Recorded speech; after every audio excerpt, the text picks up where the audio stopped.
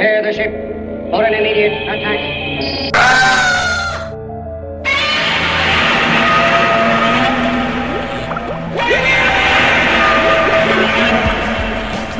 Out of its way before it's too late.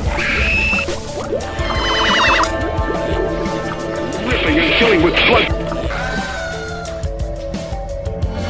This is the night when fear and horror walk hand in hand. Brought her back. She'll live and I'll get her another body. Masters of science fiction.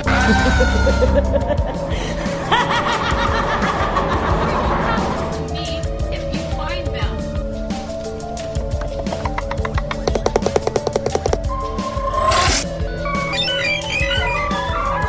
Crystallized property. What diameter emeralds do?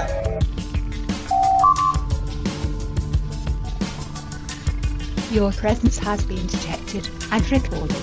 Thank you. Welcome to B Cinema Talks with your hosts Tina Desiree Berg and Jason LaCorey.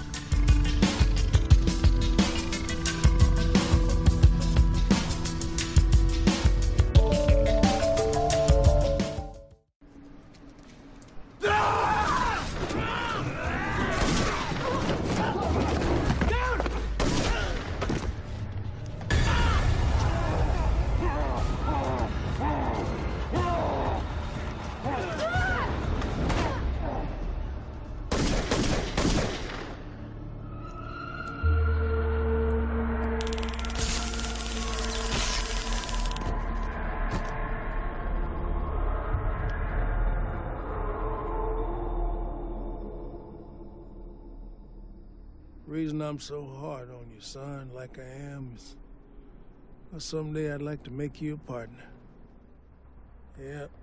Well, coming here from another country like you did, having your own business, American dream is still alive.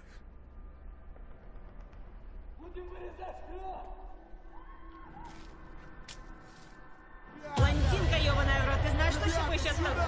Давай, давай! Тут пиндосы! Конец игры!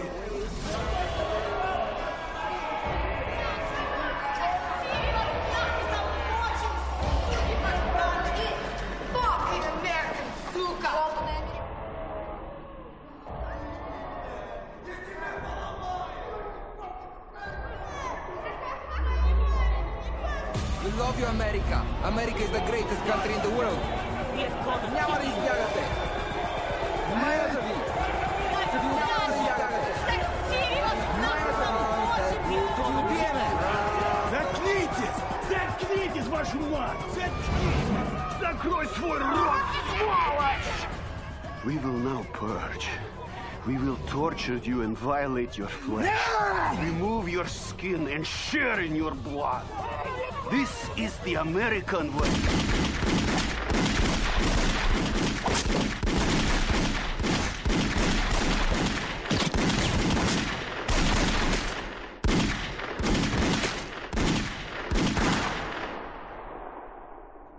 Senator.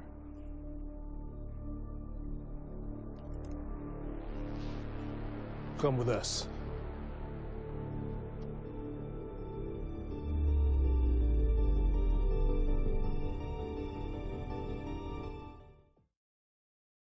So today I'm here with Leslie Lee, who is a writer and host of the Struggle Session podcast, which covers politics from a pop culture point of view. Welcome, Leslie. Thank you so much for having me.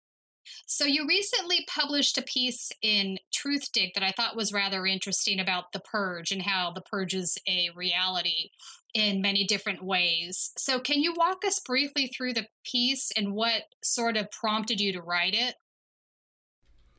You know, so what prompted me to write it is basically that I love the Purge movies. They're all like good, exciting horror action flicks, and the last one especially is probably the best. Is definitely the best one.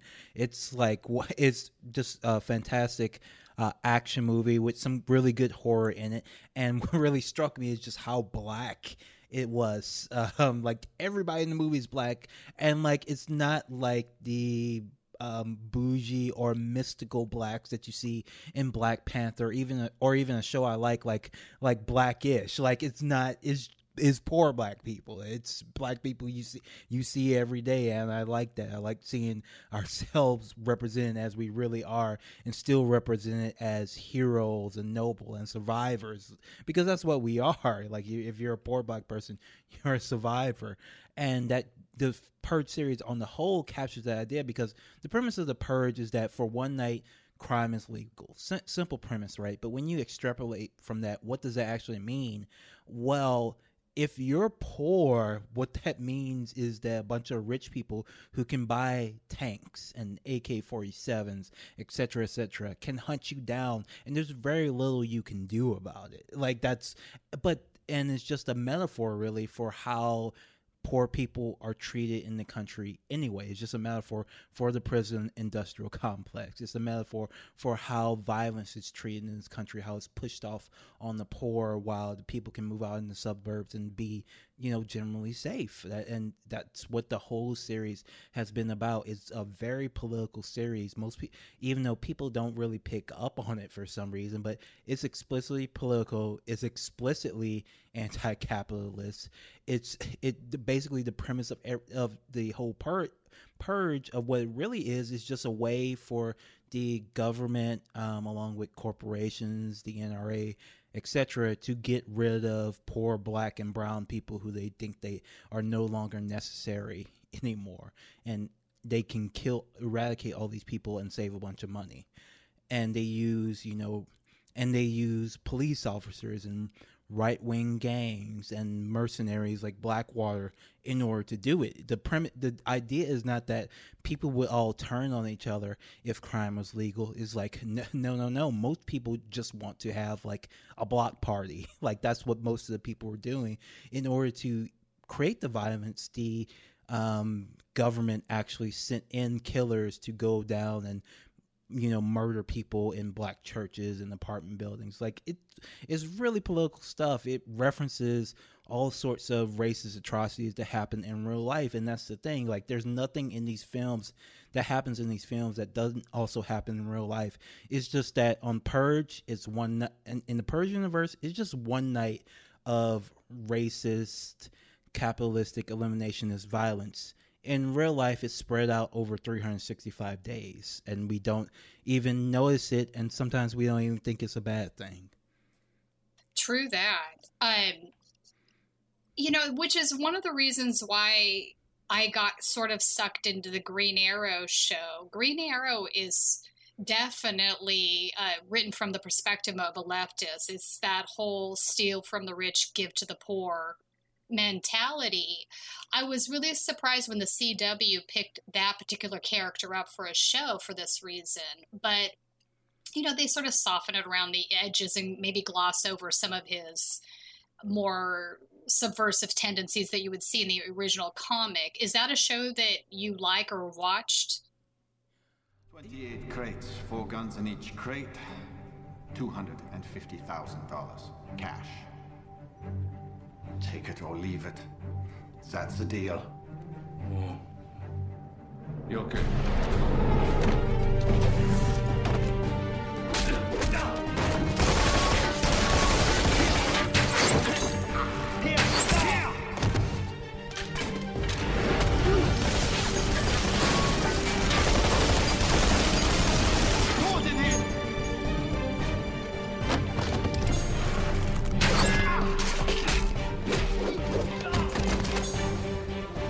Leo Mueller, you have failed this city.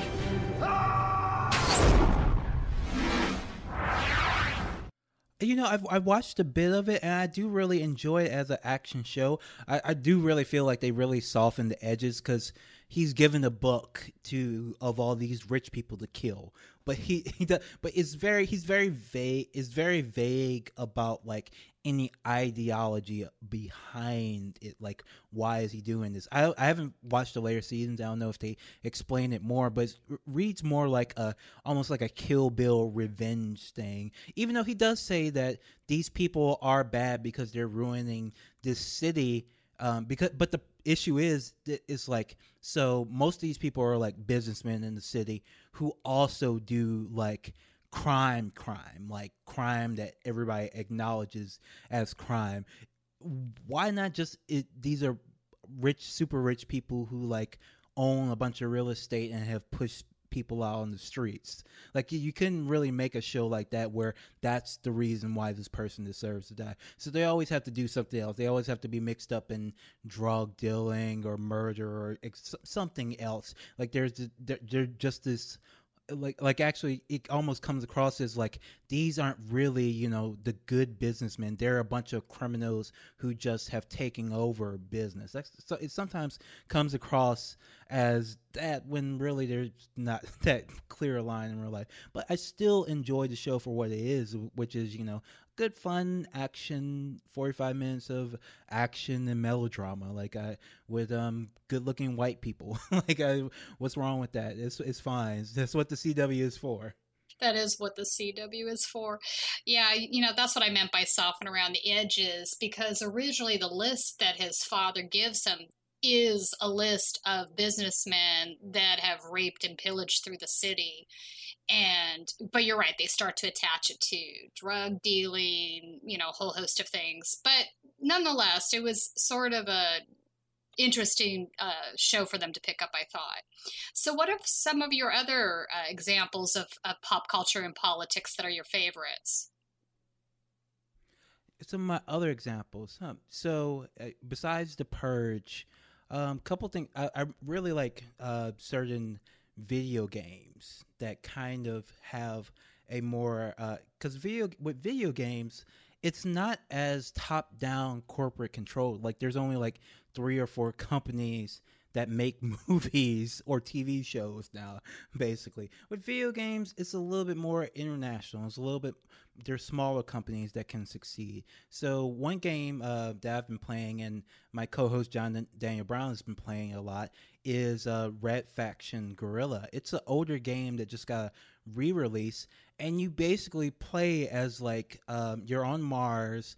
The planet is controlled by a mega corporation, and you're a left-wing terrorist who's blowing up all their stuff. And the more of their stuff you blow up, the more you advance in the game, and that's just not something you will see in a movie. You're not going to see a terrorist generally a left-wing terrorist generally portrayed as like a good guy. Like I was just watching the last Mission Impossible, which I loved, but like the bad guy is a bad guy because he's an anarchist. Like that's the only they use the word anarchist interchangeably with like serial killer. Like that's where the level of complexity of their politics going on. But in, you know, Red Faction Guerrilla, you are kind of like a narco leftist who blows up a bunch of stuff, blows up all the master's weapons, and, you know, tries to rebuild society from there. And so with video games, you have a little bit more freedom, and comic books, I think too, you have a little bit more freedom. I think everybody is familiar with Alan Moore, widely considered the greatest comic book writer of all time. And he does have a lot of weird ideas about mysticism, and he worships a snake god, but he's also a leftist. And you get now his primary concern in any writing is, of course, the aesthetics. He's not a polemical writer generally, but there are some exceptions, like say V for Vendetta, which was basically his, you know, rant against Thatcherism, more or less. Now, for some reason, that has been co-opted by like libertarians. I don't know. I'm not really sure. I'm not really sure why it's been co-opted. I guess after the movie came out, because when the movie was made, he was actually really upset because it was kind of shifted into a metaphor about how George W. Bush even though it was about, you know, his country. He said, if you're going to make an anti-George W. Bush movie, why don't you set it in America and make it, you know, explicit? You know, why use my stuff to, you know, kind of try to soften the blow? I think he was right about that, because that message was kind of lost, and that mask has just become like a symbol for like generally being like anti-authority-ish, without really a clear ideology behind it, or even a specific preference or leaning to what that authority that you're mad at is. I agree. So let's talk about the X-Men for a second, because I'm of the belief, and you might agree or disagree, but I'm of the belief that they can probably be considered the largest group of progressive superheroes, because they aren't looking to merely save the world like a superhero wants to save the world. The X-Men actually want to change the world. They want to make it a better, more egalitarian place. And you see these themes continually running through the comics, and also with the characters, the way they're created. Do you think that that's an authentic way to see it, or do you have a different viewpoint on that? Ladies and gentlemen, we are now seeing the beginnings of another stage of human evolution. In every human being, there's not many people that'll understand people like us. There exists the genetic code. You'll be safe here. What kind of place is this? You're not the only one with gifts. For mutation. The truth is, mutants are very real. And they are among us. We must know who they are, and above all, what they can do. A change is coming. Are you a God-fearing man, Senator? Those we fear. Magneto believes that a war is brewing between mutants and the rest of humanity. Will be all that can save us. If no one is equipped to oppose them, humanity's days could be over. You're a mutant. The whole world out there is full of people that hate and fear you, and you're wasting your time trying to protect them? You sure you're on the right side? I have made the first move. That is all they know. He could wipe out everyone in New York City. Logan, help us. Fight with us.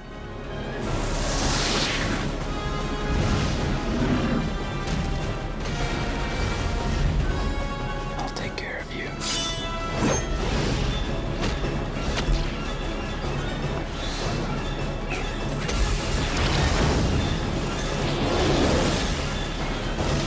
We are the future, not them. Settle this.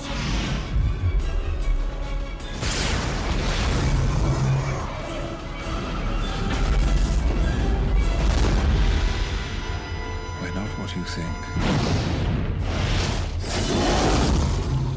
Not all of us. Wow, I actually think that's a really good insight. I hadn't really thought of that. Usually, when I think about why the X-Men are so different, is because they spend so much time like infighting with other mutants who might just be a little bit more radical. But that is that is a really interesting insight, that they're not really trying. They don't spend most of their time trying to save the world. They're like trying to change it, and they're trying to be symbols for something better. But it does kind of fall into the trap of respectability, I think, politics. Like if we're the good, we can show that if we can show that we're the good mutants, then, you know, people will like us more. The thing about X-Men is it's just like, it's just such a weird and wild sci-fi soap opera when you really dig down into it. Like I was reading, we did an episode on Days of Future Past, which is a lot of people know about that story from the cartoon and the movie, which are actually much better than the comic book, because the comic book's really short. It's not really that significant. The most significant thing about the comic book is like the cover, but when you dig in and read to some of the chapters leading up to it, like it's just bizarre, like all the weird like psychedelic stuff that goes on in X-Men. At this top level, you have what is considered like this, you know, really grounded metaphor for oppression in the world. But then when you read, it's like, some like people are getting transformed, like Storm gets transformed into a child, or like Colossus, get lost in another dimension, etc., etc. Like all is just like this really ongoing like literal soap opera going on behind the scenes. But I think when X-Men is as best is something like God Loves, Man Kills, at least it's best as far as like as a political metaphor. I think that comic by Chris Claremont does a really great job of like illustrating like it opens up with like 2 mutant children being lynched, basically. Like it makes it real explicit what's it comparing it to. Now, the problem is they drop the ball because they forget that the real world still exists. So, like in that comic books, right? So, the mutant's supposed to be a metaphor for, let's say, oppressed minorities, oppressed people. But when I was growing up, it was generally considered, Black people, Hispanic people. Now people think it's more about LGBTQ. I guess people always thought that, but that's become more the dominant narrative that's about LGBTQ people. But in the comic book, in God Loves, Man Kills, and it's a great comic book, but there's actually a scene where a Black human is talking to Kitty Pryde, and Kitty Pryde gets in a fight with another non-mutant teenager, and he calls her a mutie or whatever, and the Black woman who's a little bit older, who isn't a teenager, who's like a dance instructor, tries to calm her down and say, he's just a stupid kid, it's not that big a deal. And then Kitty Pryde turns to her and says, "Oh, would it be a big deal if she called you a nigger?"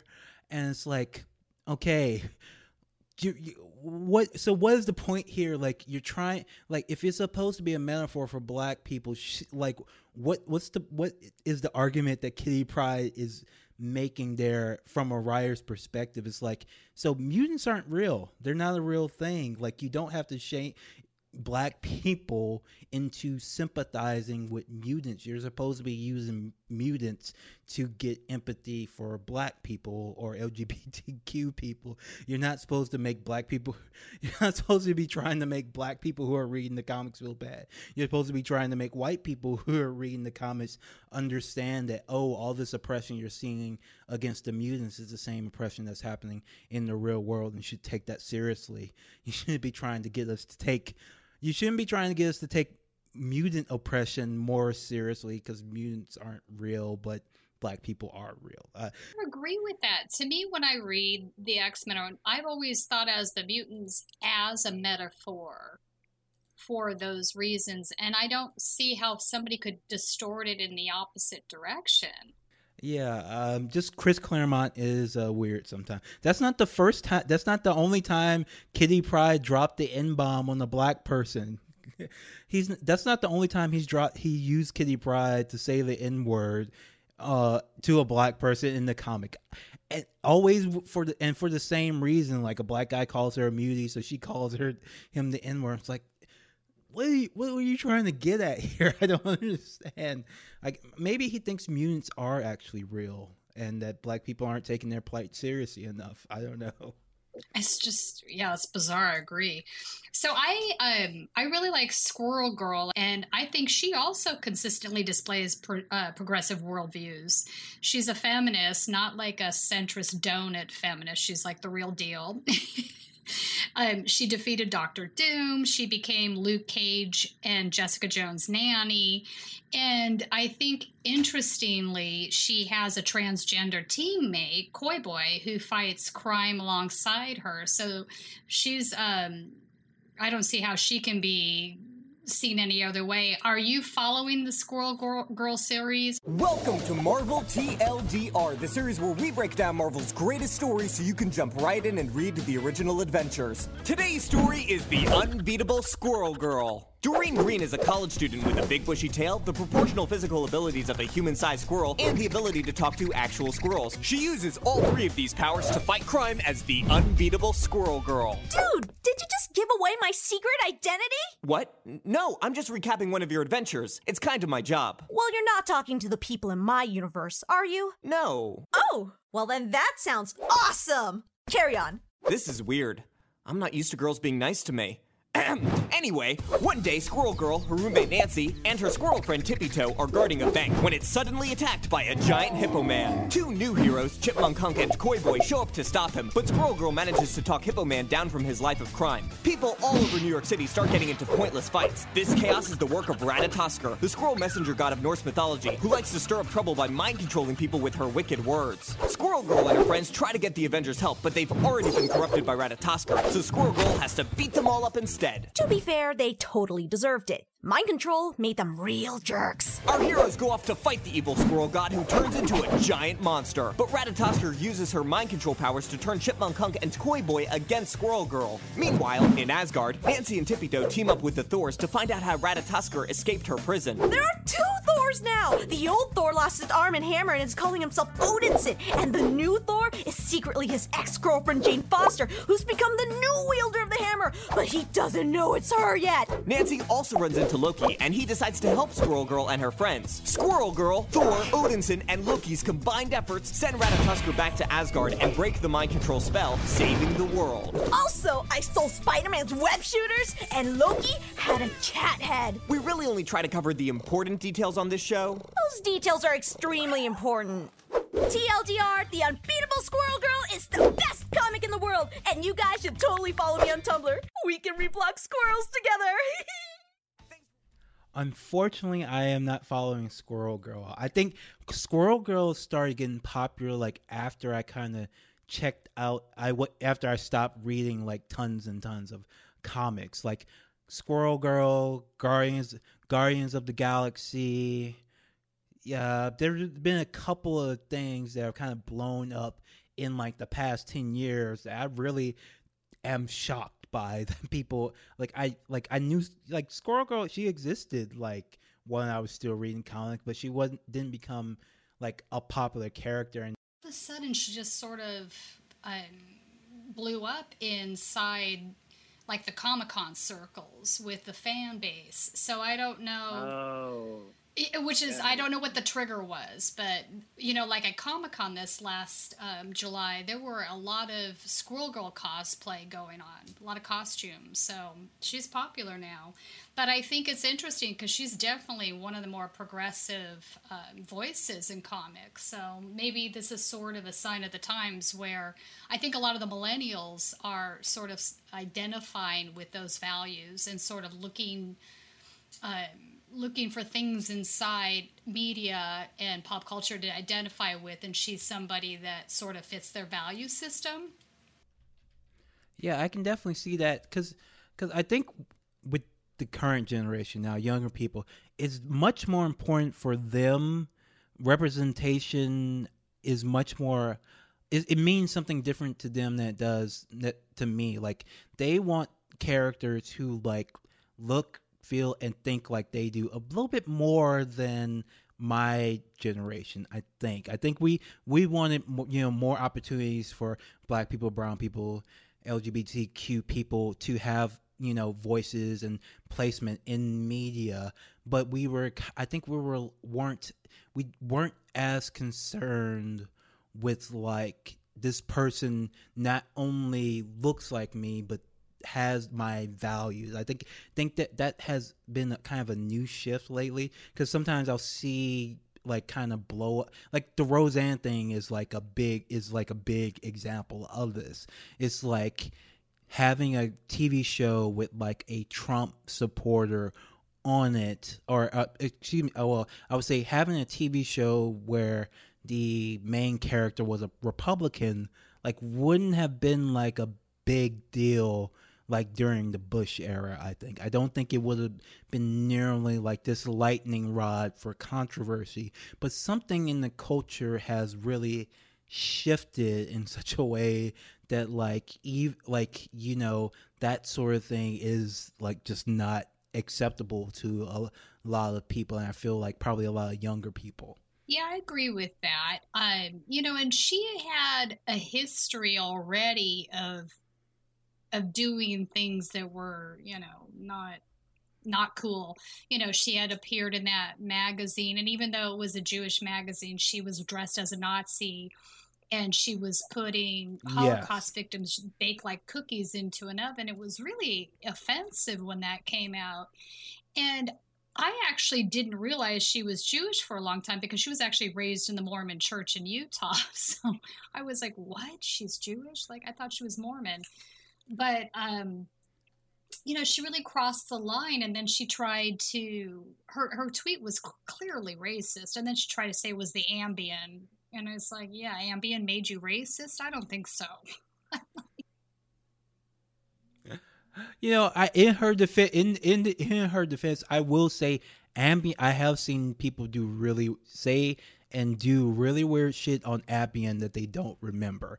So it doesn't make you racist, but it may make you say something racist that you wouldn't have otherwise said. So you wouldn't have said it in public. Right, fair enough. So she thought it. Normally she'd find her edit button. She lost her edit button, but she's still a racist, And I just don't think I think people with her mentality don't hear themselves, because she probably really at the end of the day doesn't think she's a racist, even though she clearly is. Do you know what I'm saying? Oh, she definitely doesn't hear it. And what is she famous for? She's famous for being like an edgy comedian. This is something she's been doing for 30, 40 years. Like, there are new rules now to what you can do and say as a liberal. James Gunn learned the hard way very recently. The culture has shifted, and there's certain things you can't say or joke about unless you got like a lot of money willing to back you and defend you. Like, you're like, it's a different world now. So we've been talking a bit about the James Gunn situation on the show, and how you can get fired, but you can have an actual rapist, like what's his name, actual alt-right rapists, like, attack you for jokes and get you fired from a job from Disney, even after you made them like $1 billion. Mike Cernovich, yeah. That is, it's just something. It's just something that's so wild to me. My friend JDB, he's really upset about it because he actually likes James Gunn. I, for one, do not like James Gunn or his work. I don't care about him. I think he's going to be fine. But it does not bode well for, like, people when even somebody who makes Disney $1 billion is completely expendable in such a way because they own so much and will own more. But within, like, the next couple of months, they're buying Fox. They're going to own like 40% of the media. It's probably not a good precedent to set that even like someone who's, gotten all of these executive boards, like 5 or 6 extra yachts, can be fired just because of a smear campaign from Mike Cernovich. I hear what you're saying, and the same thing happened to Sam Cedar, where they pulled up that tweet of irony and said that he was a pedophile. But at the same time, like, I can see somebody using an ironic statement in this way, but I agree with you. I think James Gunn did cross the line with what he said, and I think Roseanne Barr did as well.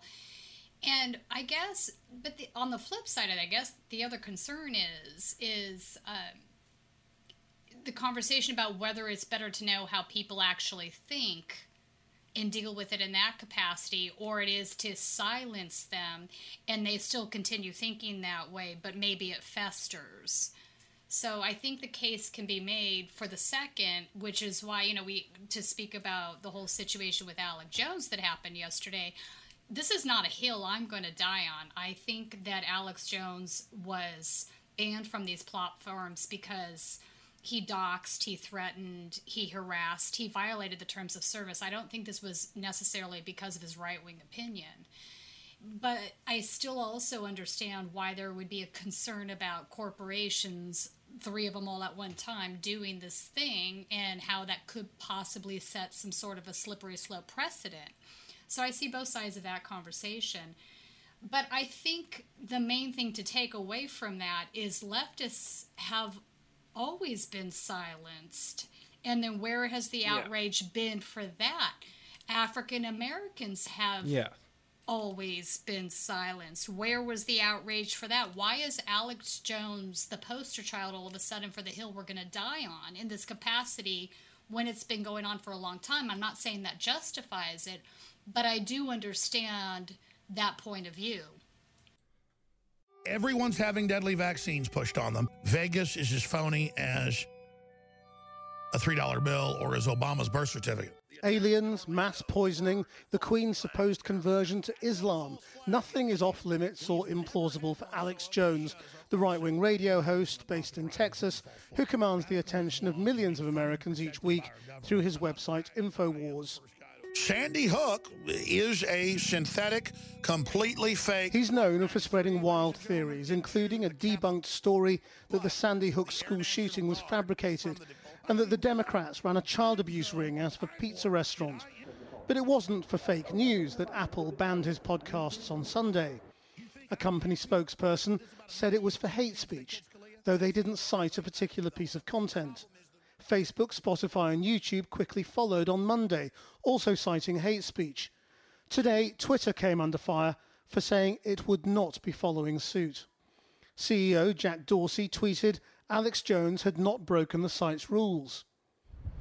You know, the funny thing is, it's always going to be a right-winger because no leftist can ever get as big a platform or as much support as these right-wingers can get. So when any of us gets banned, like, it doesn't reverberate. So, like, it's always going to be a right-winger. It's always going to, because they actually, you know, support each other, build each other up, funnel each other money, etc. Like, and you know, if they ban you or me or like our families will be upset, our friends will be upset, and that's kind of it. There's nothing else.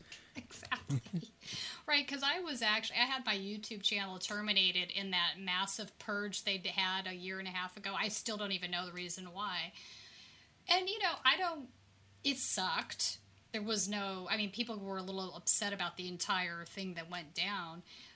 But I wouldn't paint it as a free speech issue. I still have my free speech and I'm using it. But I do think we have to look at the way corporations behave in the world. And I think it's a problem of monopolies. I think it's a problem of regulatory capture.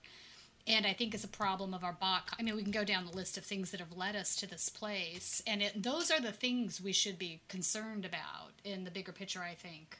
Yeah, like we came down on the side, like the problem is that everybody visits like 3 websites, and that shouldn't be the case. Like, if you want to get stuff, you shouldn't just go to Twitter, Facebook, and YouTube. Like, it should be more diverse. Like, if you want Alex Jones, you just go to Infowars.com, and that's probably a good thing. That's probably how it should have always been. Like, yeah, it's nice to connect with each other on these social media sites, but I think it might be better if just like you have to type in a bunch of different URLs to get stuff. Maybe instead of just like Twitter, maybe if all us leftists who are talking to each other and communicating with each other and working with each other, maybe if we were just on like one message board, you know, one big message board, maybe that would be a little bit better than us having to share the same space with Zach Post-Sabiak, Alex Jones, all the hipster Nazis, all that shit. Maybe we shouldn't all be on the same website together. Yeah, no, I think it's a fair criticism. And Michael Salamone started the Media Revolt social media site for progressives. I don't know if you're on there, but I'm trying to get people to sign up for his site because that's exactly what it is. And he has private rooms in there where you can discuss stuff that's only going to be seen by the people in that room, because obviously the way they have the website up, it's not collecting information, selling ads, spying, or doing any of those things. So I think that's a really good point that you're making. Let's talk about Luke Cage for a second, because I frickin' love the Netflix series. I don't know if you've been watching it. Do you like that show, or do you think it holds true to the comic book series? I think I'd love to hear your opinion on that, because I think it's done a pretty good job of staying true to the comic book.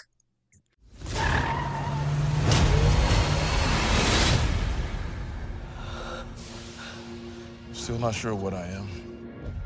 I'm just living my life, day to day. You should be out there helping people. You think I asked for any of this? I was put in some tank like an exotic fish. Came out with abilities. I just want to be left the hell alone. Well, that would be a waste.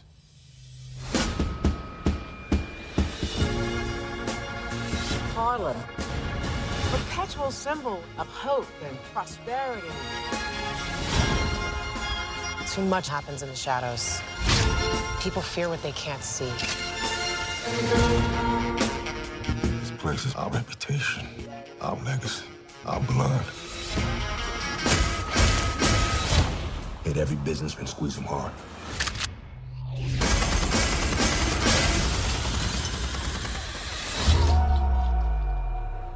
Everybody wants to be the king.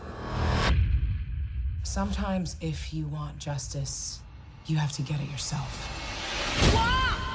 Hungry arms. The hungry arms. Give us the money. I don't like your tone.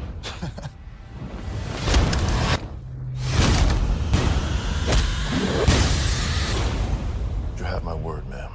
I've got you. From a city where having a heart is not suggested. I'm a maverick, a tapping backs, I'm a savage. I'm cleaning braces with tongue and vacuum. You want to go to war? I'll take you to war. You might be bulletproof, but Harlem ain't.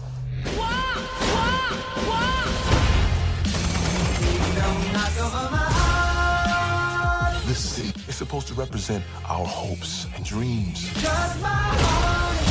You have to fight for what's right every single day. Yeah, my heart is full of you. Why don't you just tell us your name?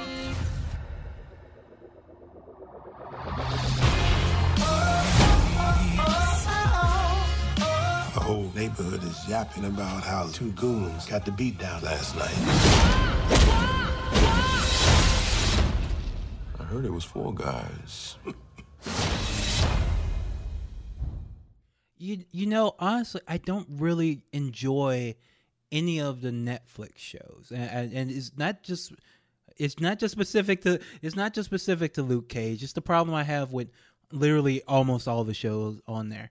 It's like, so with Netflix, they're built for binge watching, which means you just watch it all in one straight sweep. But there's this ongoing storyline, but there's like no villain of the week episodes. They don't edit down their episodes to 43 minutes. They let them go for 55, 56 minutes. Like, there's scenes in every episode where if this was airing on network TV, it probably wouldn't have been filmed. Like, they wouldn't have bothered because there's no reason to have the scene in there. Scenes go on too long. There's too much talking in rooms, too many fights there in hallways. But that's not specific to. It's not specific to Luke Cage, but it's like all of them. So I really couldn't. I got through Daredevil. I did a little bit of Jessica Jones. I did a little bit of Luke Cage. I did a little bit of Punisher. But none of them really like held my attention in the same way that compared to like a CW show where they have more external shots. They have more villain of the week stuff. There's multiple plot lines that begin and end, throughout the season, as opposed to each season being one. Like the best example I have is like if you watch the trailer for the Punisher series, that looks like one badass movie. It doesn't look like a 13 episode series. So I don't really like the aesthetic choices. Besides, Rosario Dawson, who is amazing in everything, and she lights up the screen every time she's on one of those shows. Shout outs to Rosario. Please come on Struggle Session. but I'm not a huge fan of Netflix's, how Netflix does things and make shows, and they're making so many shows. It's actually becoming kind of a problem because they'll have a show that has like a really interesting concept like Altered Carbon, but like there's a Netflixification of the show that, even though it's a cyberpunk show, like I love cyberpunk. It's a cyberpunk show starring an actor I like. They actually spend a lot of money on it, which they don't on most of the shows. And I still didn't watch past the first episode because the first episode was just like a teaser for the rest of the season, and I just couldn't deal with it. But please tell me your thoughts on Luke Cage. No, I get that. So your issue is that it's designed for binge watching, and you're not wrong. And it's like watching a 5-hour movie broken down into segments. So yeah, I agree with that. It doesn't have the same sort of story structure, etc., that a network show would have. All right, that's fair. But I just love Luke Cage. I really like that I like that actor. I think the problem with him as Luke Cage is he has the goatee when he should have the full beard. I think he looks a lot better with the full beard, I think. That's fair. Well, then let's talk about Black Lightning, because that's definitely more of a network show that has more of the storylines that you're discussing. I was really excited when I saw the pilot, the series premiere, I should say, was fantastic because it had our Nina Turner in it playing herself. Old neighborhood of Friedland to turn it around. And with graduation rates now in the 90s, Jefferson does it all with the help of an outstanding faculty and his family. His oldest daughter, Anissa, is a medical school student and teaches 3 days a week at the school as a health educator. His younger daughter, Jennifer, is a standout scholar athlete just like her father. Girl, I was about to leave. And Yes. It also had Roland Martin appearing, and he was in this news clip. And I'm not sure how many people caught this, but in the news clip, Martin states that other cities have superheroes, but that it's Freeland's African-American Black Lightning that is the one that's solely treated like a criminal. So it's so they were clearly there making activist political statements inside the series, maybe a little bit nuanced because it was in a news clip, or Nina Turner was, introducing him at the beginning segment, and she played herself as a politician. But I thought that was pretty incredible. What were your thoughts on that? Have you been watching Black Lightning? I watched a little bit of it, and and a lot of black people were watching. Like a lot of black people, they know I'm into like comic book superheroes. Oh man, you gotta watch Black Lightning, So I kind of like that it's become like, instead of just a comic book show, it's become like a black show, like a Empire. It's kind of, I don't think it got to the height of like season 1 Empire, but it is cool that there's some black nerd culture coming on. One thing I didn't like was that he's the principal of a charter school. That's one thing I don't really like about the show. But other than that, like, I like it for the same reason I like Arrow. Like, they're fun shows, and this has a little bit of blackness too. Good-looking black people running around and doing action, which is what we used to have UPN for, but now they're one CW, so they do both. Like in the first episode, like his daughter gets arrested for protesting, and he gets pulled over for like a crime he didn't commit. Like it makes clear that like because there's a central like flaw with like superheroes as like progressives or leftists or socialists, and it's that when you really think about it, all superheroes are cops who aren't accountable.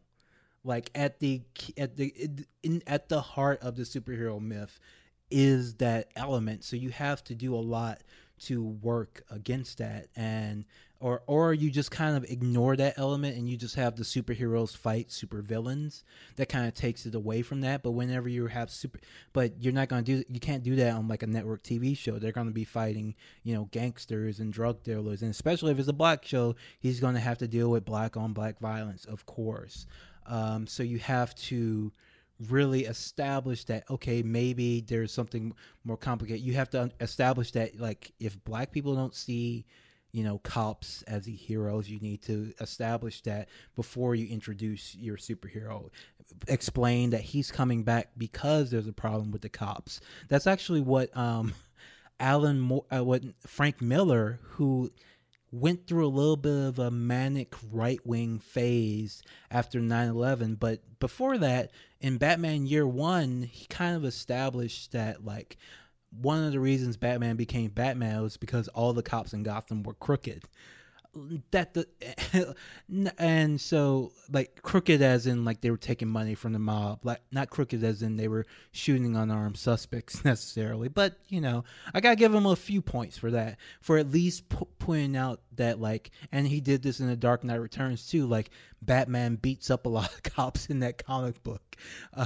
So even though he's, you know, has a white billionaire superhero, putting him against the cops, at least that's something. I'll as a leftist, I'll take it.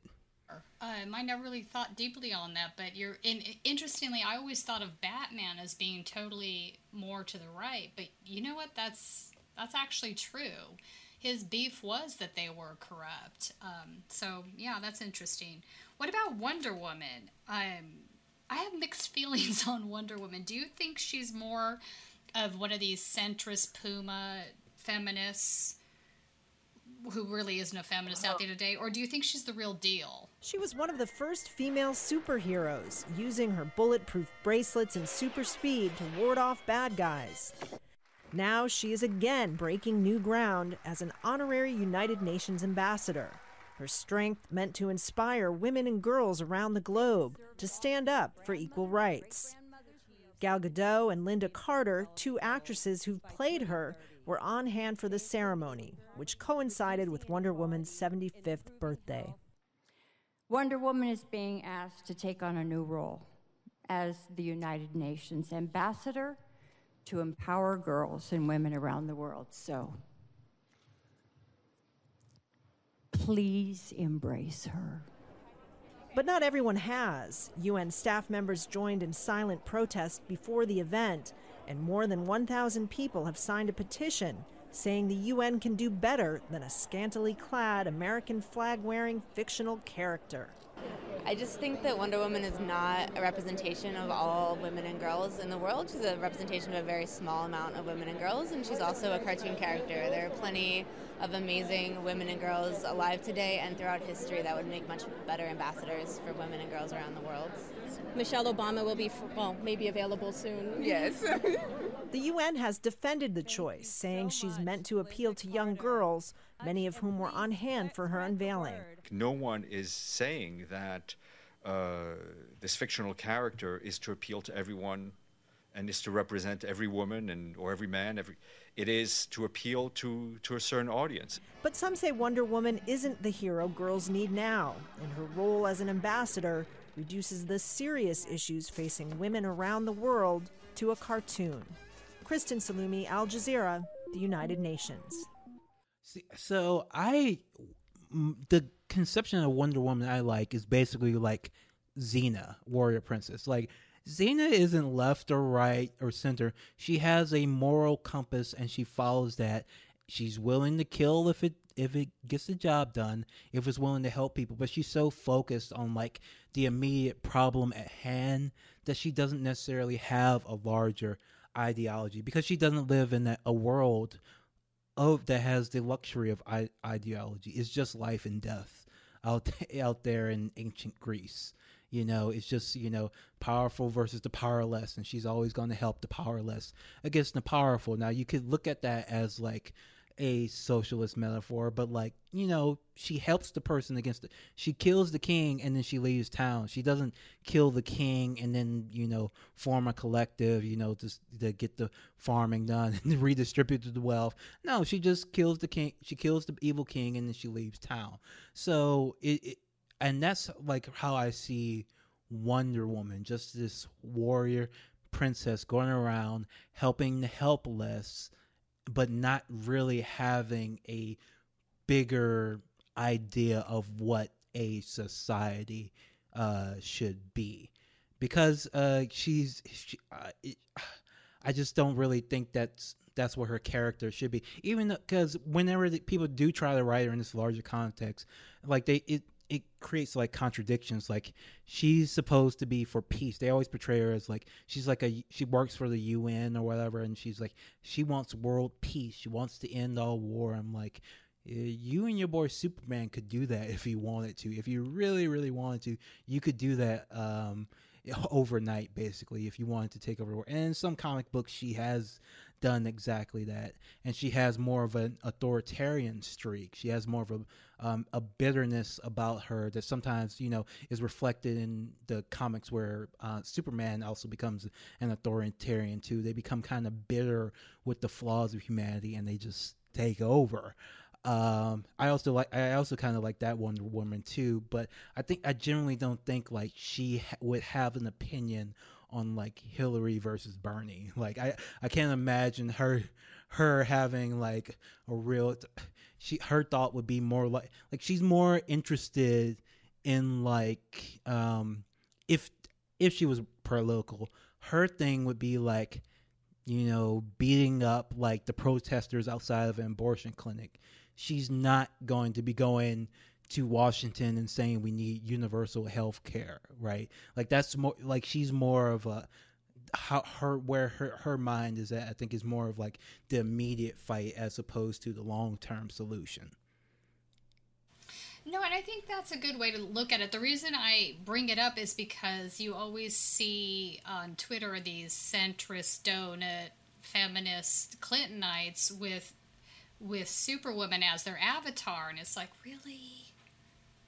And then it makes me think about the way she's perceived. Does that make sense? Yeah, I mean, because it's just like it's this corporate feminism, like the little girl that's standing next to the bull. It's like just this symbology behind, of course, white womanhood and white feminism. And even though like most white women voted the other way from these people, they've kind of taken this symbology of Wonder Woman, of a couple other characters, and said, all right, Princess Leia too. They've done the same thing with Princess Leia. And it's like, there's not like Wonder Woman is at best a confusing character politically. Like there's only so much ideology you can assign to her, or almost any superhero, because the fundamental nature of superhero comics is they're written by liberals, conservatives, left-wingers, right-wingers, all the same characters, all the same chronology, all the same canon, all these different voices writing them. It's not like manga where you have one visionary behind each of these characters who knows from start to finish where this character is going, who this character is. No, you have hundreds, thousands of people have written Wonder Woman. There's no such thing as a Wonder Woman. Wonder Woman is who WB Warner Brothers hires to write her at that specific moment. That's who she is. That's what she becomes. She doesn't have a good, firm, solid character that you can put your ideals on, which is actually and like when people try to do that, it's always like folly, and it's folly because the WB owns her, right? Like this massive corporation owns her. I don't like your ideology should be a little bit bigger than a cartoon character owned by a corporation. Yeah, that's true. And I think the same is, you have me now thinking about Catwoman, because so many different writers have taken on the Catwoman mantle, that she's had all of these different various personifications. And there was a few years back when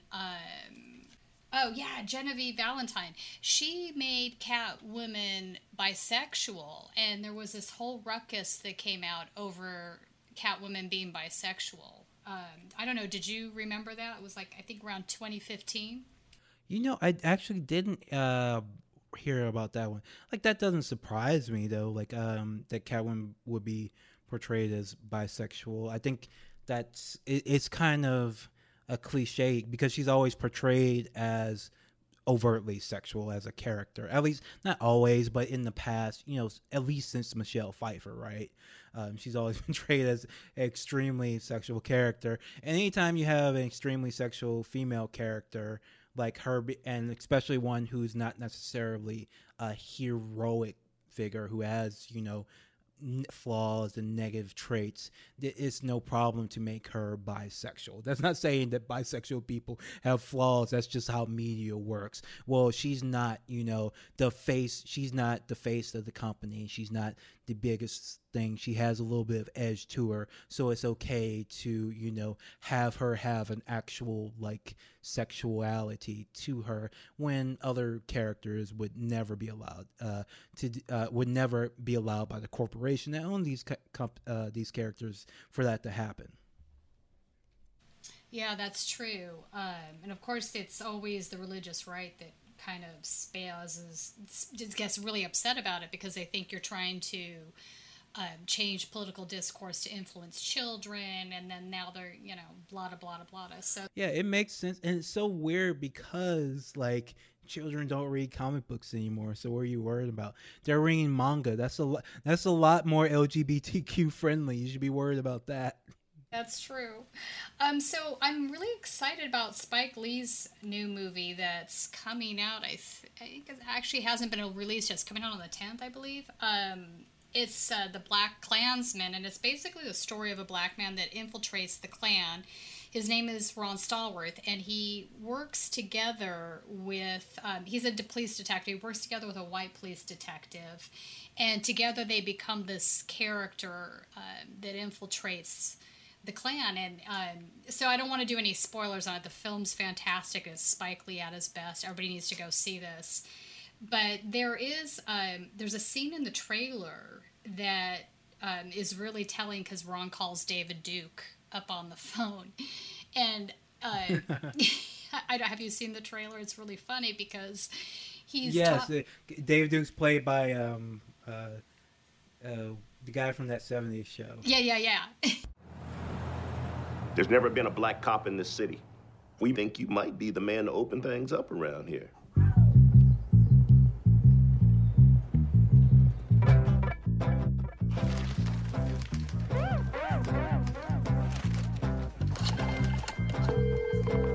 Hello, this is Ron Stallworth calling. Well, who am I speaking with? This is David Duke. Grand Wizard of the Ku Klux Klan. That David Duke?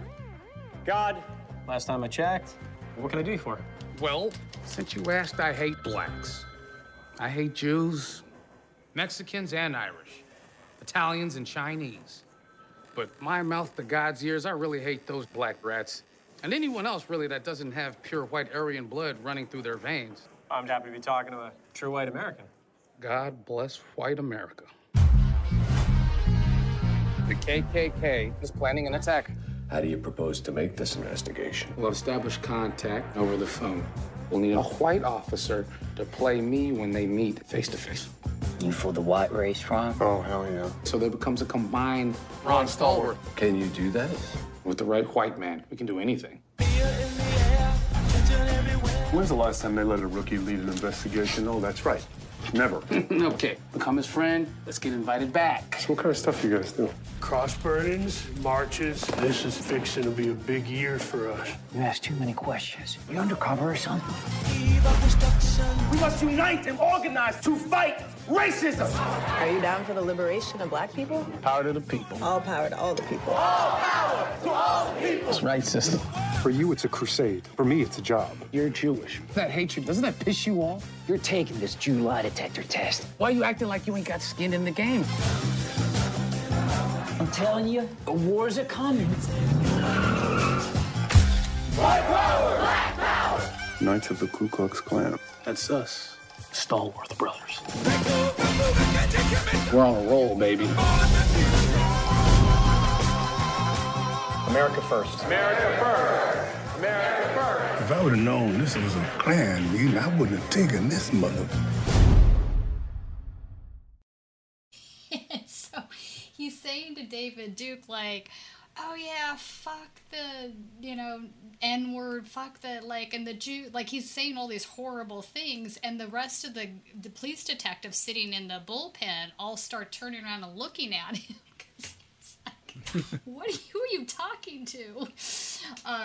Anyway, but there's this really poignant scene, and part of it's in the trailer, so I feel like we can talk about it a little bit, but there's a poignant scene where he calls up the white detective. He calls him out on the way he's handling the situation because he's Jewish, and Ron says to him, you have skin in the game, why aren't you acting like you have skin in the game? Why are you so removed and telling me I'm the one that's on my mission when it's your people that are also being hated on too?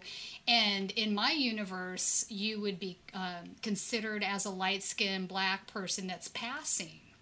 Anyway, it's a really poignant scene.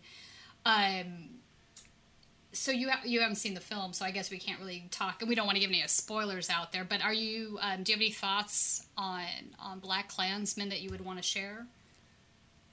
It does look interesting because it looks really funny.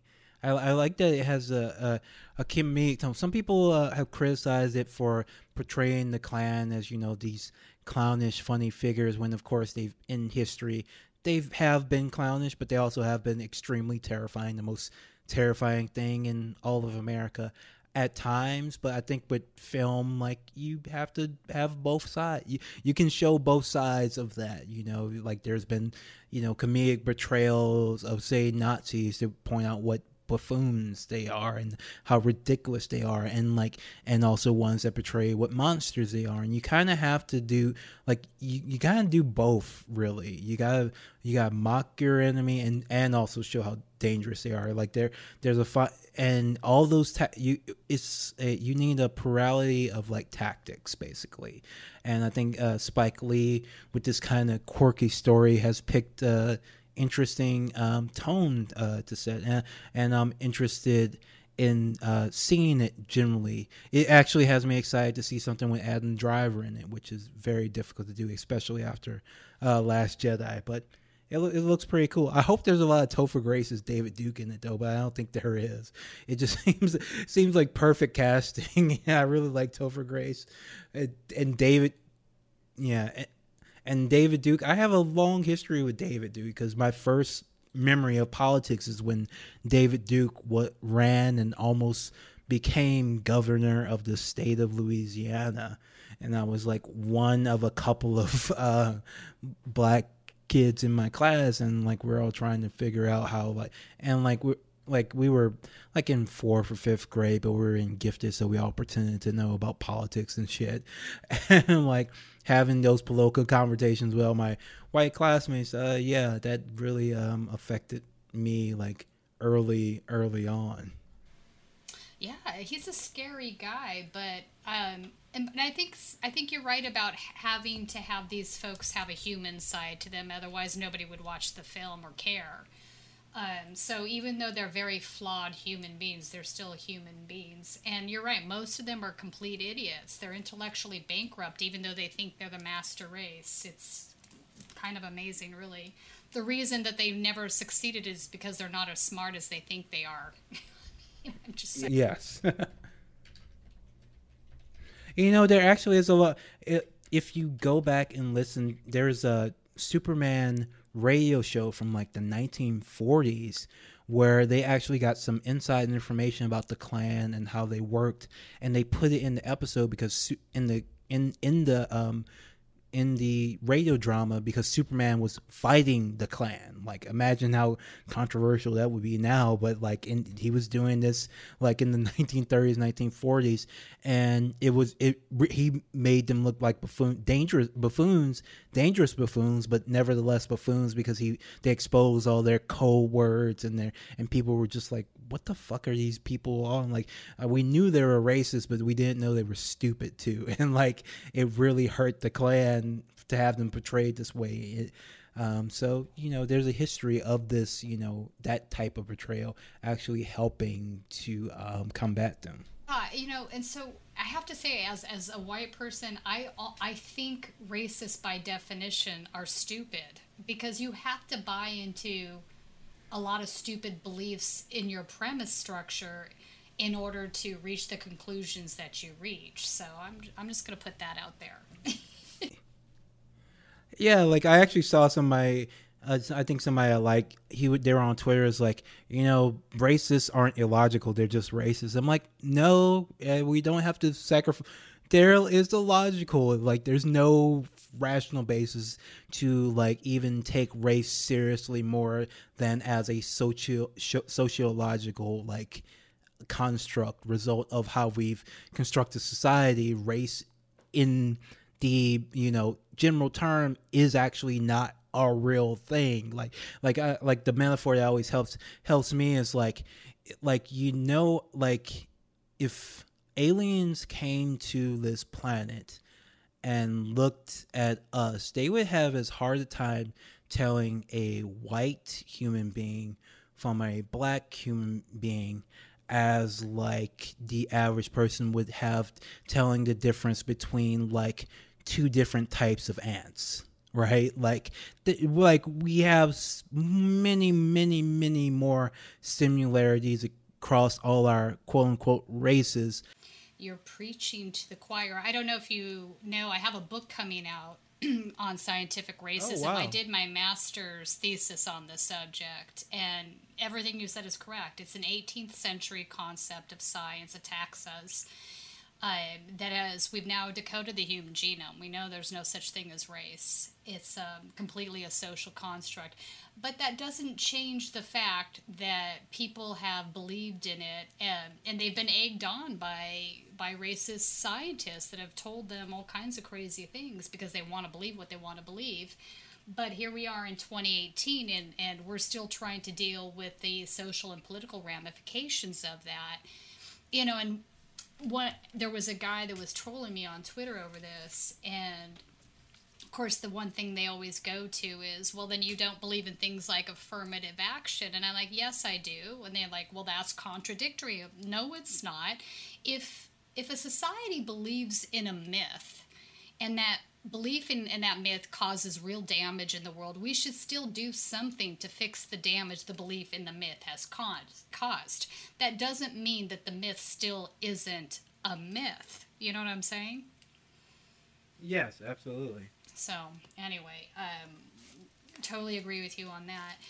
And, you know, so let's talk about the alt-right for a second, because it's not just progressive politics that can identify with things in pop culture. Obviously, the alt-right does as well. And I've seen an increase recently over the last, I'd say, year and a half of, and I'm pretty sure this group sort of became organically formed on 4chan. But there's a group of alt-righters that are now using anime.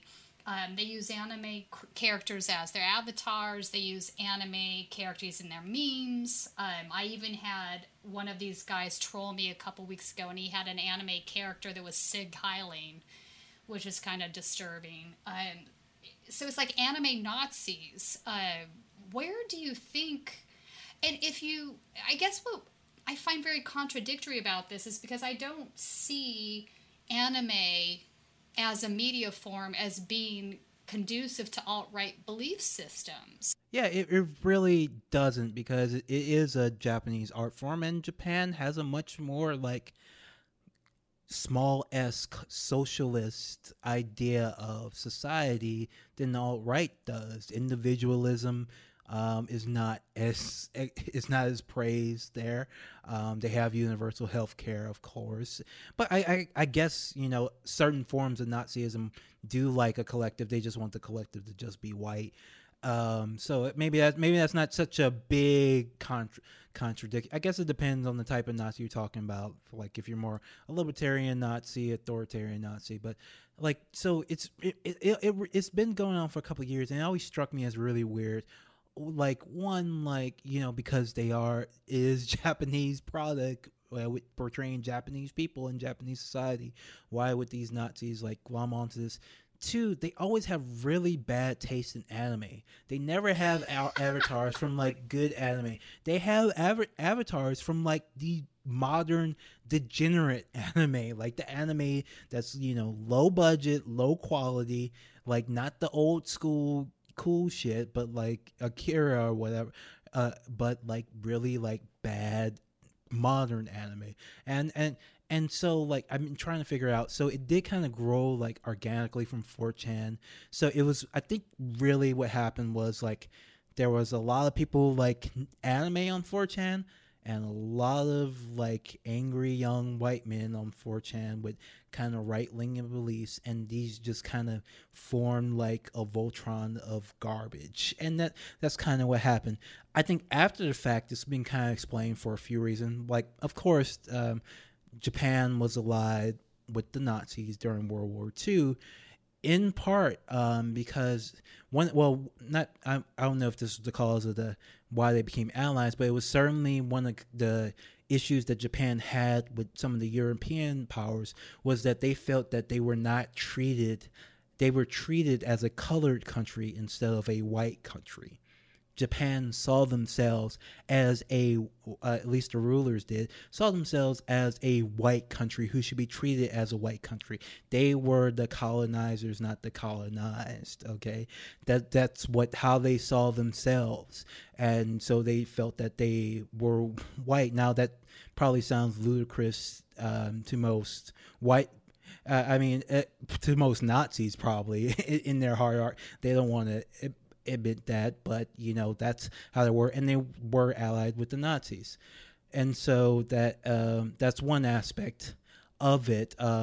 Another aspect of it is Japan is like almost a monoculture. Of course, there's diversity within Japan that's often underplayed, especially in the Western media. But if you look at just the numbers, which of course that's all a Nazi will do, a stupid Nazi will do especially, 99% of Japan is ethnically Japanese, right? So there's been this idea that they go on to Japan because they're kind of, Japan is like a model of what they want their country to be. They just want it to be like 99% white. Of course, you know, when you look at that 99% Japanese, it's much more complicated than that. And of course, Japan is like a modern like country, lots of immigrants, lots of cultures coming in, lots of cultural appropriation because they're a former empire. So when you go to Japan, you just don't just see Japanese stuff. You see Korean stuff. You see Chinese stuff. You see curry shops everywhere, especially in the cities. Like you see, you know, all these mixed culture. You see Jamaican clubs everywhere. You see Nigerians everywhere. You see, you know, you see a lot of diversity in the cities at the very least, and all these cultures coming in. Like Japan did, even their beloved anime, those big eyes didn't come from necessarily from Japan. They came from American cartoons and then were replicated in Japanese animation. And some people don't understand that. Like, so Japan, so this idea of Japan as this like pure monoracial culture is just, you know, bullshit that, you know, the Nazis haven't been after the fact to justify the fact that they just like, you know, really shitty, terrible, usually perverted anime. I think that's true. And you lived in Japan for a period, right? Yeah, I lived there for 4 years, and I really enjoyed it and loved it. I loved a lot of things about Japan. It's certainly not a perfect country. It has tons and tons of problems, but and they even have their own like right-wing fascist like movement. And it's so funny. It's so funny because you know, there is a foreign community in Japan. There's a lot of established like foreigners there, but you're still a minority there, and that's hard for white people to deal with. To go over there and deal with the fact that people, when you sit down on a train, sometimes people will move away from you, that people will pretend like you're not there, that you will be treated almost as bad as a black person is treated in his home country of America that you came from. Like, right? Like you almost get treated as that bad.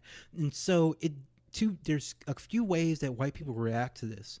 Some people, grow up and say, hey, you know what, this is how people of color, non-white people are treated in my country, and I'll learn from this.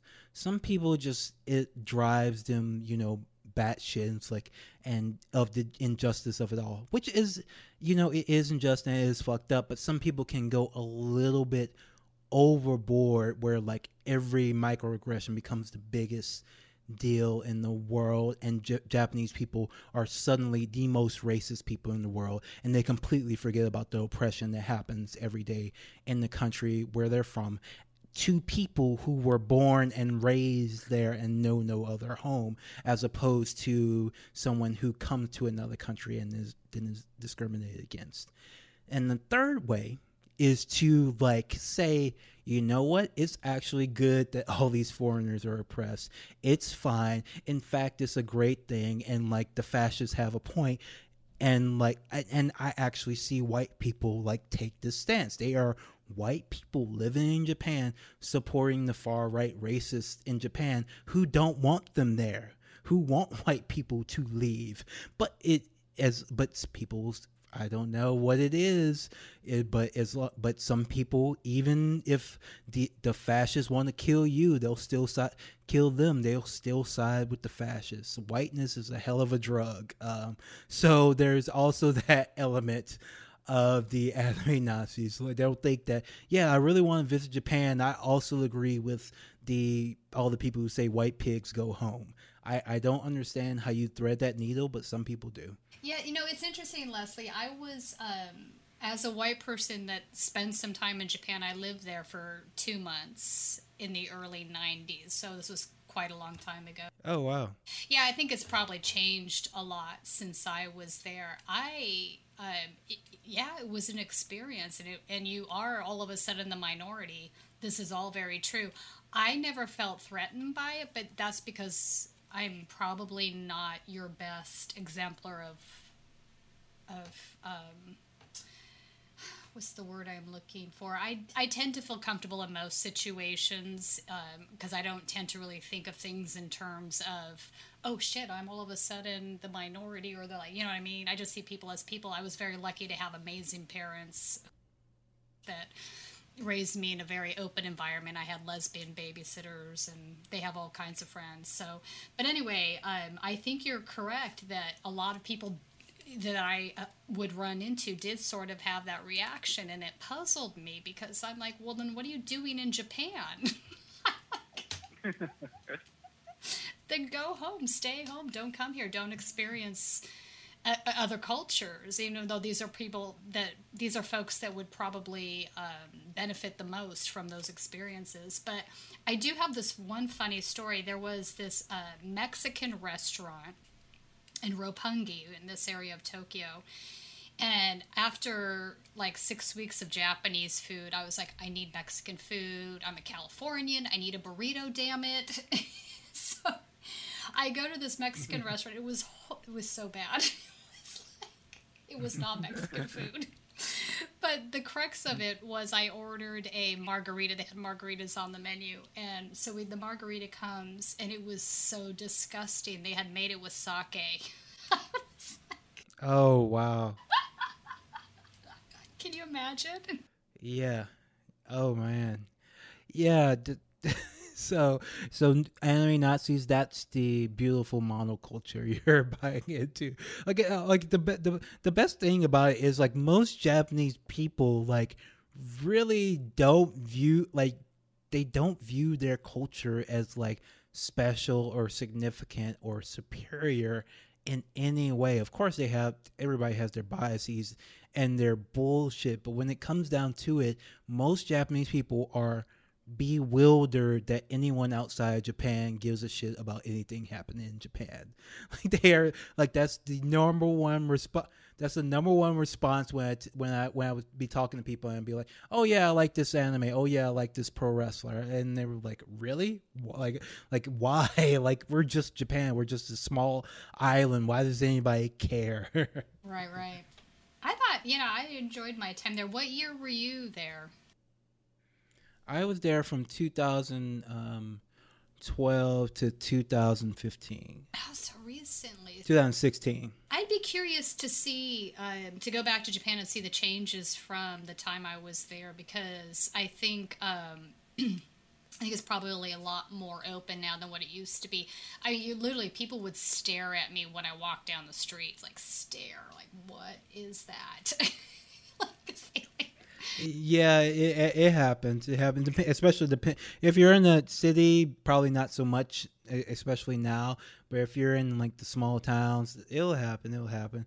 Kids will follow you, try to talk. People will come up and talk to you and to practice their English. I never had a problem with it. I always liked it. Some white people get so mad about it though. It's like it just dry. So as long you should know that going in. But yeah, I enjoyed my time there. Even there, like the most racist experiences I usually had were still with white people somehow. Like I would like see white people walking around like in like the foreigner in like Roppongi, where like tons and tons of foreigners live, and I would ask people for directions and they would just ignore me, like pretend like they didn't understand or speak English. I'm like, what the fuck? Like the cops are nicer in Japan, were nicer to me than like random white people, probably from the same country I am. They probably are. It's so ingrained in our culture, even now in 2018. It's unbelievable. But I think you're right, and I hadn't really thought about the Nazi connection as far as World War II is concerned. And that was a tenuous relationship, because obviously the Nazis did see the Japanese as an inferior race, but they had a common enemy, which sort of allowed them to become allies. But you would think on a certain level that the Japanese would have been more understanding of how the Nazis saw them, but maybe they just didn't care. They had a common enemy sort of thing. But maybe that does explain it. But I'm still a little bit baffled about it, because I don't see anime, culturally speaking, or from a story perspective, as entirely. It just seems like a counterintuitive relationship, but it's a thing.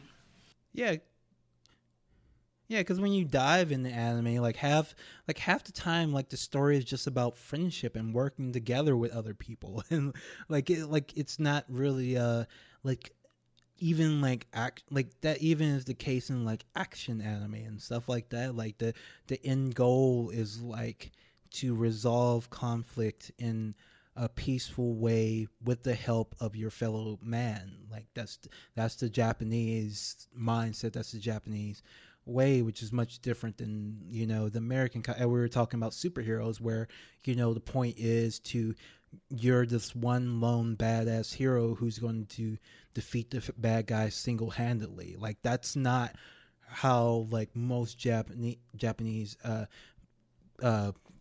media and culture like shakes out. Like that's not how it works. It's about, and there's also a lot of especially if you're talking about like samurai anime or whatever, there's these ideas about honor and duty to your lord and culture and all this stuff that like has no like real Western analog. Like but I do wonder if like we're going to see like Nazi like samurai wannabe soon, because they kind of latched on to like the Viking mythos. Like, are they going to start saying that like they're Ronin now or whatever? Like, I don't know. These people don't make any sense. They're just looking for some kind of identity to latch onto that makes them look cool. But as we saw in Portland, there's nothing they can do to really make that happen. Make them. No, did you cool. see this? Oh yeah, you retweeted it. The video of the two fascists. One's got a Pinochet. That's what I call him. That's what I call. I just realized I said my nickname for him. Did nothing wrong, and then the other guy has all of his armor on, and they're doing the cha-cha slide. What the fuck? The cha-cha slide. Like, because it's so fun. It's because these people will often say things like black people have no culture, but like, no, the truth is you have no culture without black people. Like, you don't know what to do at your Nazi rally without copying black folk. It's just it's so sad and so funny, but it almost, it almost gives me hope. It almost makes me think that maybe that, piece of garbage somewhere deep down knows that all he's pretending to be is bullshit. And at the end of the day, he's going to take all that garbage off and just become a human being again.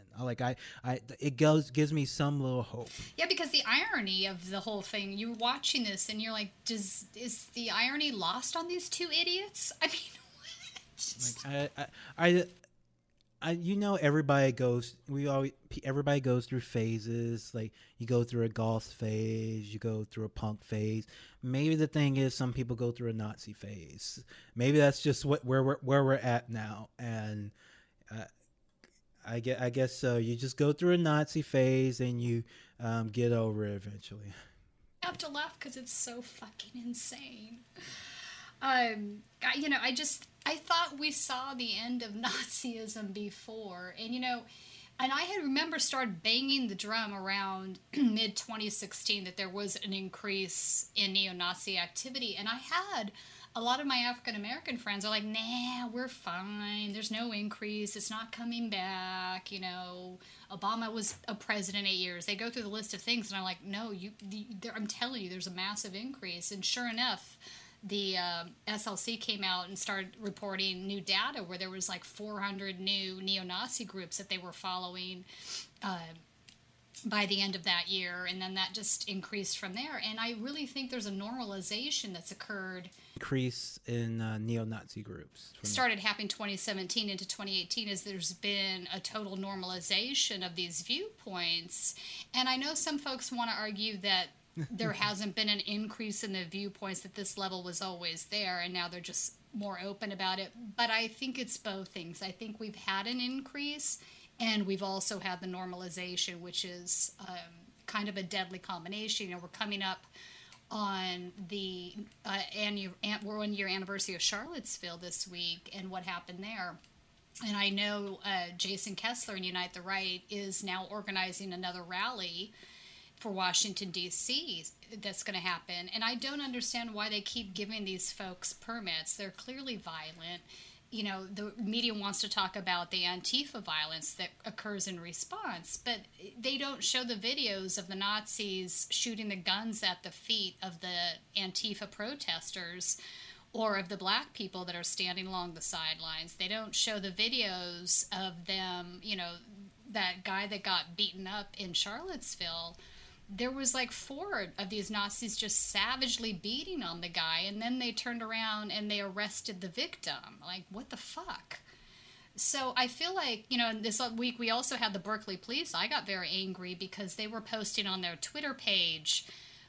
They had arrested some counter-protesters from the Proud Boy rally, and they were posting the photos, the names, and the ages of who they arrested on their Twitter page, which is, as far as I'm concerned, a form of doxing and targeted harassment. So I actually reported them, and I was happy to see that the photos are now taken off their page. But the fact that they felt empowered to do that, and that they were all leftist counter-protesters, there was no arrest made of Proud Boys. This tells me that they have some sort of sympathy or some sort of sympathizing going on with white nationalists. You know what I'm saying? Yeah. It's because, people have said it on any time you go to one of these rallies or events, like the cops are there to protect the Nazis. They always put their backs towards the Nazis and face the leftists. And that's what it is. They're not there to help us. We know which side they're on. Basically. So we can't be surprised or shocked. We can just plan for it. No, and I think you're right. And I'm really frustrated because it's always seems to me that we're fighting a battle on two fronts, because the centrist liberals, they would rather side with the corporate Democrats and the right than they would give us any ground. And I really have a hard time understanding that. But we see this time and time again as well. Maybe that's the worst part, actually. Anyway. So do you think, on that note, do you think that pop culture icons can be an effective way of spreading political messages? Is this something that maybe as the left we should be looking at? So the premise of Struggle Session is that you can enjoy, pop culture stuff, even though most of it has shitty politics because, it's produced by a racist, sexist, transphobic, capitalistic society. Like that's just the facts. That's how it is. But and some people might disagree with that. The other way I put it is like, just look at the Twitter account of like the writer of like your favorite TV show or book. Maybe it's David Simon of The Wire. Maybe it's J.K. Rowling. Maybe it's even William Gibson, who wrote Neuromancer. Maybe it's Stephen King. You can go all the way down the list. All these people have, at best, shit-lived politics. Like, there's not a lot of successful leftist writers out there. They're so bad and so frankly unintelligent on politics at times, even though they're brilliant writers and can create these worlds and these stories that suck us in, and they're so great at that. But even the best of them like have dog shit political opinions that are just completely inexcusable, and if anybody who wasn't famous said any of this stuff, you would immediately block them. So be careful what you wish for when you're asking those people to insert more politics into the products they make. Yeah, there's not a lot of Boots Rileys out there. There's not a lot of Boots Rileys out there. There's not a lot of Alan Moores out there. And even with Alan Moore, like, he only is in certain he doesn't talk about politics as that explicitly all the time. Like, his primary concern is this aesthetic concern and the emotional concern, and that's what art is. But when you have something like The Purge that just happens to have good politics, that doesn't cost a lot of money, so there's no corporate head looking at this film and saying, wait a minute, you can't say that, the NRA funded this fascist right-wing government. You can't do that. I'm having, dinner with Charlton Heston, next week. You can't put that in that film. When you have these things that slide under the radar, like Sorry to Bother You, The Purge, you have these things that have, or even like Red Faction, an old game with but it's coming from an industry with before it came from the industry before it was more corporately locked down. You have all these things, you can kind of enjoy them and celebrate them as they come. Like, when you get this good stuff, celebrate it. But I would not hang my hopes on this, coming again or that often. And the other problem is when you see something like Wonder Woman or Black Panther, these will be heralded as, these really progressive things with great politics, but they absolutely are not. They just aren't. And you don't want people to mistake the politics of Black Panther with like the politics of the Black Panthers. That would be that's a bad thing too. You have to, so you gotta be careful what you wish for. Celebrate the good stuff when it comes, but generally speaking, I think it's probably as, if not more important, obviously because I'm doing a podcast about this, for leftists to present a cultural critique of the politics of what we consume from a leftist perspective, but from not the perspective that just says this is racist, this is sexist, this is homophobic, this is bad. Like, people, like, there was a lot of that went down during the Obama era. Every time you went to any one of these websites, they would tell you why your favorite TV show is problematic. I don't really think that did a lot of good. It was kind of taking academic discourse, kind of dumbing it down, and all people would see are these headlines of progressives, like, for, like, losing it over like TV shows that everyone watches and doesn't feel that really passionate about, to be frank. Like people like something like as anodyne as like Seinfeld or whatever. Like, people like Seinfeld, they don't view it as political. So when you insert like these really strong political leftist critiques on it without, kind of tempering it with an understanding that there's a value to these shows, to this media, even if it is problematic. I think you really just turn off people. People don't want to hear, people's lives are so hard. They're so hard. And if the only thing that brings them joy is being able to come home, veg out to a TV show, they don't want to then have their only engagement with leftists being someone telling them why that one thing that makes them happy is actually, super problematic and they shouldn't like it. That doesn't work. That doesn't do anything good for anybody. You can talk about all these things and the problems with them while acknowledging what about them is valuable to people and what is valuable about them aesthetically. You can do both. You can have a leftist critique of something like, say, 24, which is, of course, there's tons of leftist critique to make of 24. It's a very, xenophobic show, but I still enjoy the show for an action show that's about a badass guy named Jack Bauer. I can appreciate both, and I think if I can talk to someone who also enjoys 24, and the thing is, all the bad political messaging on 24, it's not really extreme compared to any other media going on at the time.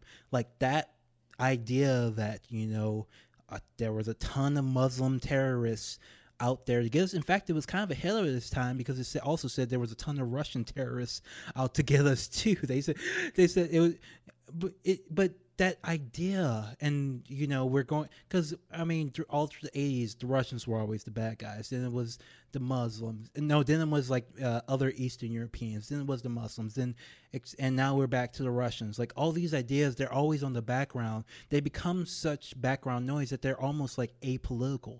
They're depoliticized. Of course, the Russians are the bad guys. Of course, the Muslims are the bad guys. So when you point this out to people, you have to do it in a way that acknowledges that you don't have to throw away all those 80s movies you loved, but you just have to recognize that this is, race, this is bullshit, this is not reality, those are fictional things. And when you see politicians leaning on these fictional narratives, in reality, you gotta call bullshit on it, because a lot of times these same politicians are the CIA helps write a lot of these movies, right? We all know that. Show them that, tell them that, explain to them that this is not reality, this is fiction. You can still enjoy it while understanding the real bad guys are the people who want you to hate Muslims. It's not you for enjoying the show. You're not the bad guy for enjoying the show. The bad guys are the people who are pushing this narrative in the show you like, as well as in real life and across all the culture. That's fair. I think that's a good idea. So, Leslie, if folks want to listen to your podcast, where's the best place for them to do that? Patreon.com/struggle session. That has all the links to any way you listen to podcasts: Google Play, RSS feed, iTunes, Stitcher. All the links are at patreon.com/struggle session, and that's the only place to find all the bonus episodes if you subscribe for just $5 a month. Right on. And your Twitter handle? It's Leslie Lee III.